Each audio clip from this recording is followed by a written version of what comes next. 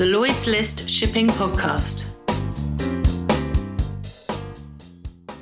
Given the clout that London still undoubtedly packs in global shipping, the paucity of shipping companies with a main board listing is an obvious anomaly. So when Hong Kong ship manager Taylor Maritime announced earlier this year that it was going to be launching an initial public offering as Taylor Maritime Investments, it understandably garnered a great deal of interest. The IPO raised $254 million in an oversubscribed issuing in May, and the company has gone from strength to strength ever since, snapping up second-hand Handymaxes at very attractive prices, only to find themselves in the middle of a 13-year high point for the market. So when we heard that Taylor Maritime founder Ed Buttery was going to be passing the newly reopened Lloyd's List Towers, we thought we would get him in for a chat and a coffee.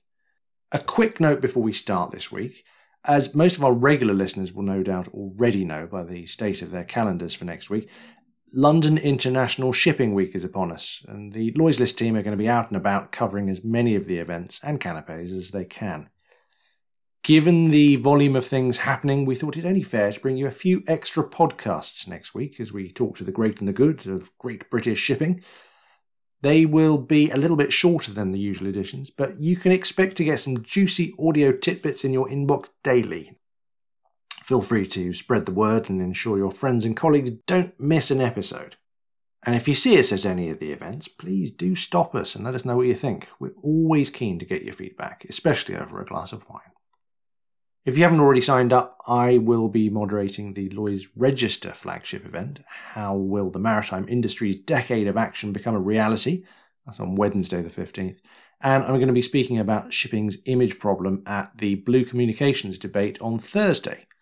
Both promise to be pretty entertaining debates, so sign up and come along. For now, though, I hope you enjoy listening to the conversation with Taylor Maritime's Ed Buttery. Welcome to the podcast, Ed Buttery, Chief Executive of Taylor Maritime. Thank you for having me. So we are talking just before the launch of London International Shipping Week. You are here doing various things, but you decided to launch your IPO in London. Tell us why, because that to an outsider looked a bit of an anomaly. It could have been New York, it could have been Oslo, you could have gone anywhere. Why London? I think London was attractive because we wanted to sign up to the highest levels of corporate governance and standards for an exchange. And we felt that London presented an exchange that not only had sophisticated investors who are looking for long-term growth, yield in this low interest rate environment, but also presents regulators that hold you to the highest standards, which is why we went and were lucky enough to be accepted onto the premium segment. Which will be music to the ears of those attending London Shipping Week, wanting to sort of promote London as an epicenter of maritime business and trade generally, particularly in the post-Brexit era, where it's fair to say I think the UK has come in for a bit of a kicking for political reasons. Do you stand by that in terms of London being that epicenter of maritime excellence? I think London is a fantastic place for a shipping company to be based on the grounds that you have some major shipbroking firms here who really do control a lot of the shipping world from a broking point of view, and the level of information available here is exceptional.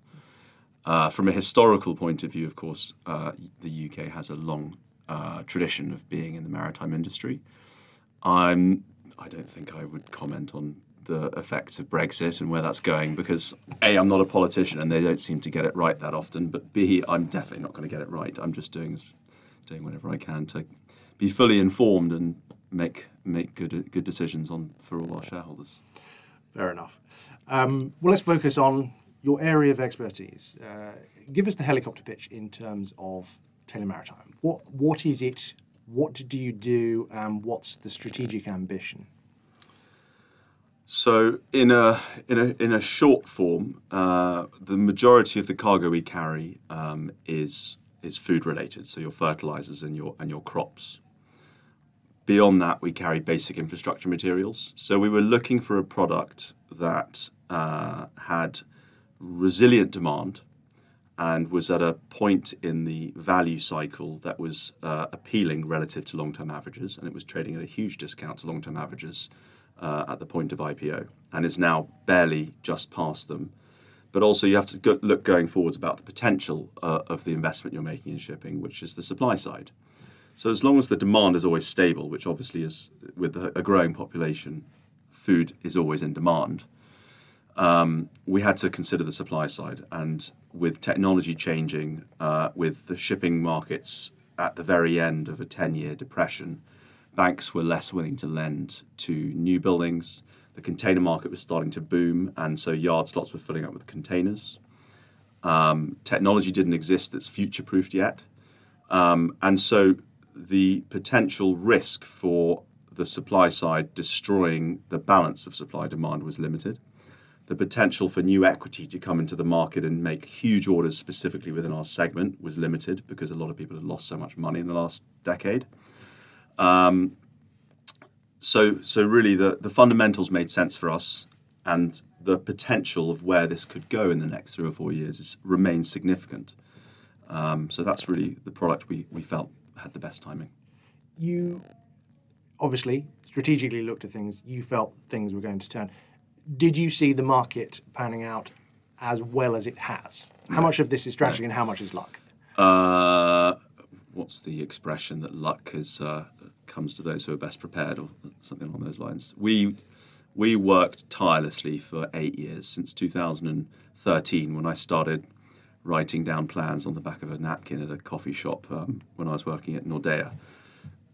We did a lot of research. Obviously, I have access to some people who have done it once or twice before, which I took advantage of.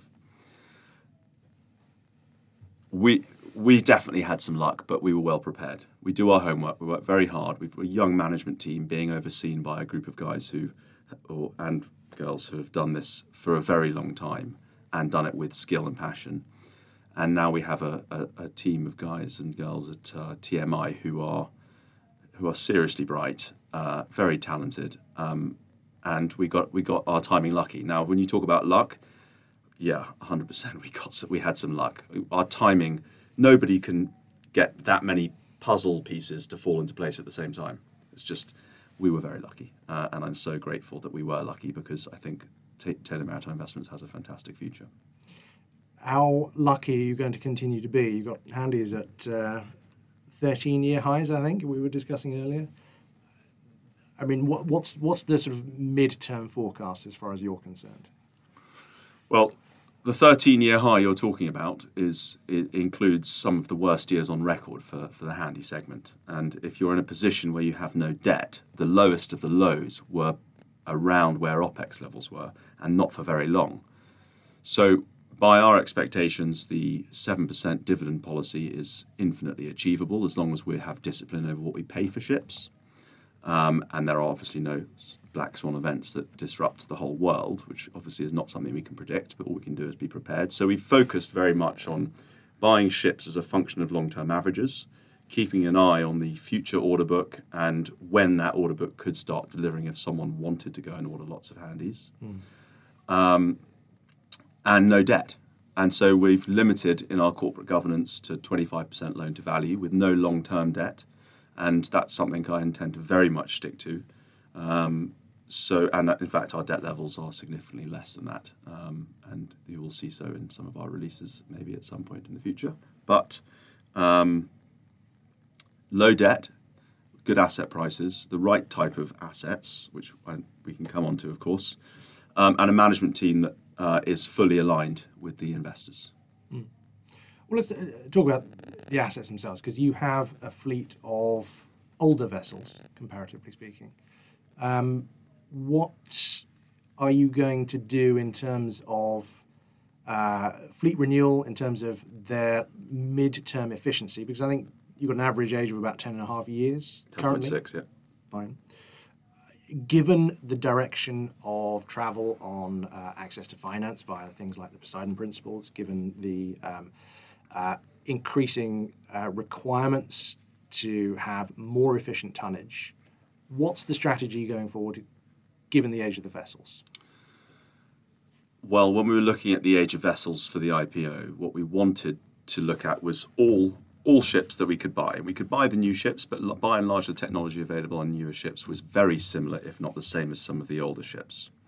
So it came down to being able to run a fleet efficiently by investing in new technology or modifications to the engines and the propellers that could bring us up in line with the regulations that are incoming, and we'll easily be able to do that. We've done an assessment of our entire fleet, and we do feel confident about being able to at least match the regulations. This is the EEXI, Energy Efficiency Standards. In terms of the availability of new ships, we don't think that the technology that's going to be the future technology is available yet. We don't think it's going to be available for about another 10 years. The average scrapping age of a handy is about 28. The average fleet age for us is 10. And so by the time the new technology starts to come in, our ships will be reaching the high teens or low 20s. We'll be able to sell them without taking the risk of having to scrap them, because that's obviously a minefield that as a public company we don't particularly want to be involved with. So we're looking at ships that fit in nicely with the future technology coming into play.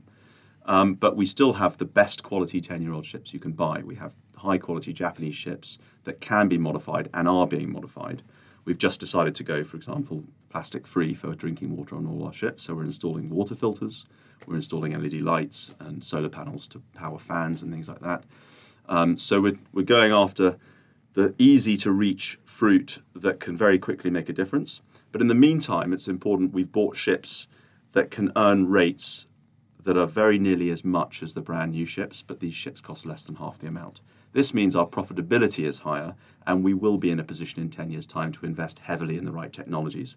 But right now we don't know what those technologies are. So our job now is to set ourselves up in a decade from now to have the resources to be at the forefront of that new technology. And we are working on some things with some of our partners that over time will be announced, but they're quite exciting. So while others are considering dual fuel transitions and various strategic options to get towards 2040, 2050, when this mythical breed of ships that don't yet exist will be running on zero carbon, you're looking at running older ships in as efficient a way as possible. Give us some idea of how much that costs in terms of a premium. How much more expensive is it to run ships more efficiently at that age? We're investing about $350,000 in technology to adhere to the regulations coming into force in the next 5 years. Right. That's a small price to pay on a ship that's making $4 or $5 million of net cash a year and only cost you $15 million to buy, versus the new building price today, which has by and large the same technology, and costs $31, $32 million. And so the yield is much lower. The risk is higher because you're going to sit on that asset for much longer. And with the fleet slowing down in general, the benefits of having a brand new eco, in inverted commas, ship are actually not quite as exaggerated or pronounced as they otherwise would be. The original fleet of eco ships, as you put it, I mean, there was the suggestion at the time that it was more marketing puff than actual efficiency. I mean, you seem to be suggesting that there's not a huge amount of difference between the newer ships on offer at the moment that are being touted around the market as significantly better compared to a well-run older ship. In terms of what some of our peers have done and what they've marketed, I'm not going to comment on that. Everybody has a different opinion about investment strategy, and that's what makes the world interesting. I have a 2004 built ship that turned out to be our most environmentally least impactful this year from an operational point of view, and performed better on various indices that matrices that we measure their efficiency by, compared to some of our 5-year-old ships. If I take an example, a 5 or 6-year-old handy was sold as an eco design, fully laden might be burning 19 tons a day, and we have 15, 16-year-old ships that burn 1 or 2 tons more a day than that. But of course, we're extending the life of these ships by upgrading them. There's new technology coming out all the time that can improve the efficiency of those ships. And at the same time, we've paid a lot less for them than whoever's bought the brand new ship, and we're able to perform on a financial results basis as well. So in terms of a growth strategy from here until there is an available technology that you deem to be worth investing in, where do you go? Because right now, the asset prices are going up. The deals that you have got to this point are not available anymore. How do you find the right tonnage, and what does a growth strategy look like, say, in the next 3 to 4 years for you? I think with yards full more or less until 2024, the next 3 years obviously presents possibilities for quite significant growth just in terms of earnings. And but when we start to talk about where to invest our money next, I'm not going to make predictions or projections or tell everyone what we've got planned, but we're not particularly worried at this stage about our potential for growth. But if we're talking about buying more handies, we can buy handies today even at the elevated price and pay them off in 3 years down to scrap value.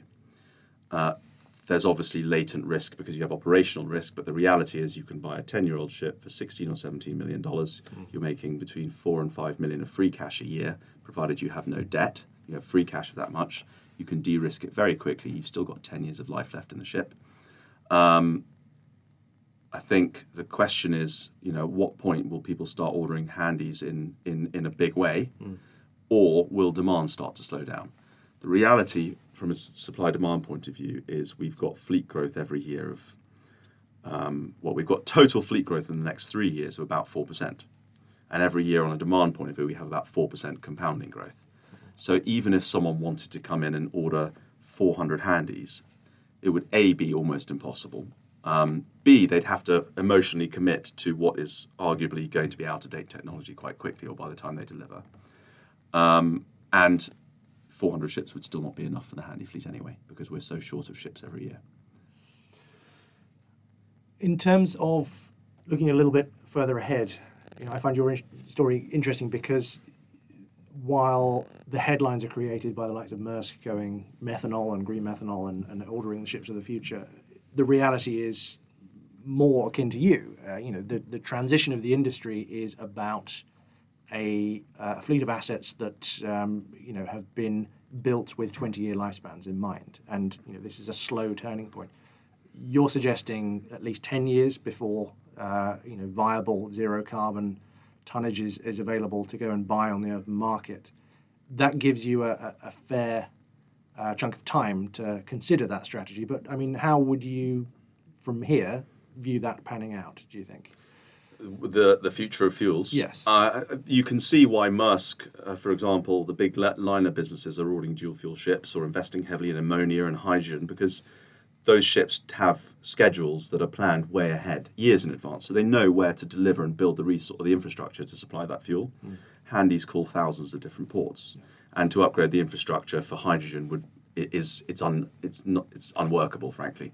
And so, if I had to have a guess, I would say that handies will be running on biofuels at some stage in the future. Which biofuel, I don't know. There's a lot of them. But biofuel appears to be have the most potential for a longer-term solution, or medium to long-term solution for handies. Okay. What about your investors and shareholders? I think one of them is a well-known German investor and a hedge fund. Who else has bought into the Taylor Maritime story? We've got around 50 different major investor groups or institutional investors. And they range from some of the largest pension fund managers in the UK and some of the largest asset managers in the world in Boston. We've got some long-only asset managers in London. I think our investor base is best described as wide and high quality. I've spent this morning with some of our investors, and they're supportive of our strategy and excited to see where we go from here. But pension funds, insurance companies, family offices, one or two hedge funds. I've worked with hedge funds for a long time. It's good to have them in because they create some secondary liquidity in your share. But I would say the predominant shareholder in TMI is your long-only asset manager looking for long-term yield. And what about liquidity? Is it what you're aiming for? We're certainly always working on liquidity, but the number you see on your Bloomberg screen is not really a true reflection of what I think the liquidity is, because nobody's really selling. Everybody can see the potential that we have over the next 3 or 4 years because the statistics are there to see in black and white. So what you get in our volume is you get small day trades, and then suddenly you'll get a big kick, and that's because someone's just selling out a big chunk. But there's always someone there to buy. For every sale, there's a buy, right? So the liquidity is there, provided the sellers are there, but no one wants to sell, which is fantastic. But obviously what we want is to create much more liquidity over the next few years for those that do want to day trade it, because that's a healthy thing for your share price to have. So we're at $449 million of market cap. We just went through 450 yesterday. Let's hope we get to 500 at the end of the year. Let's hope we get to $1 billion next year. Who knows? But the bigger we get, the more our liquidity comes, and that's always good for us. So we're working on it for sure. We always want to improve it. Wonderful. Ed Buttery, Chief Executive of Taylor Maritime. Thank you for joining the Lloyd's List podcast. Thank you for having me.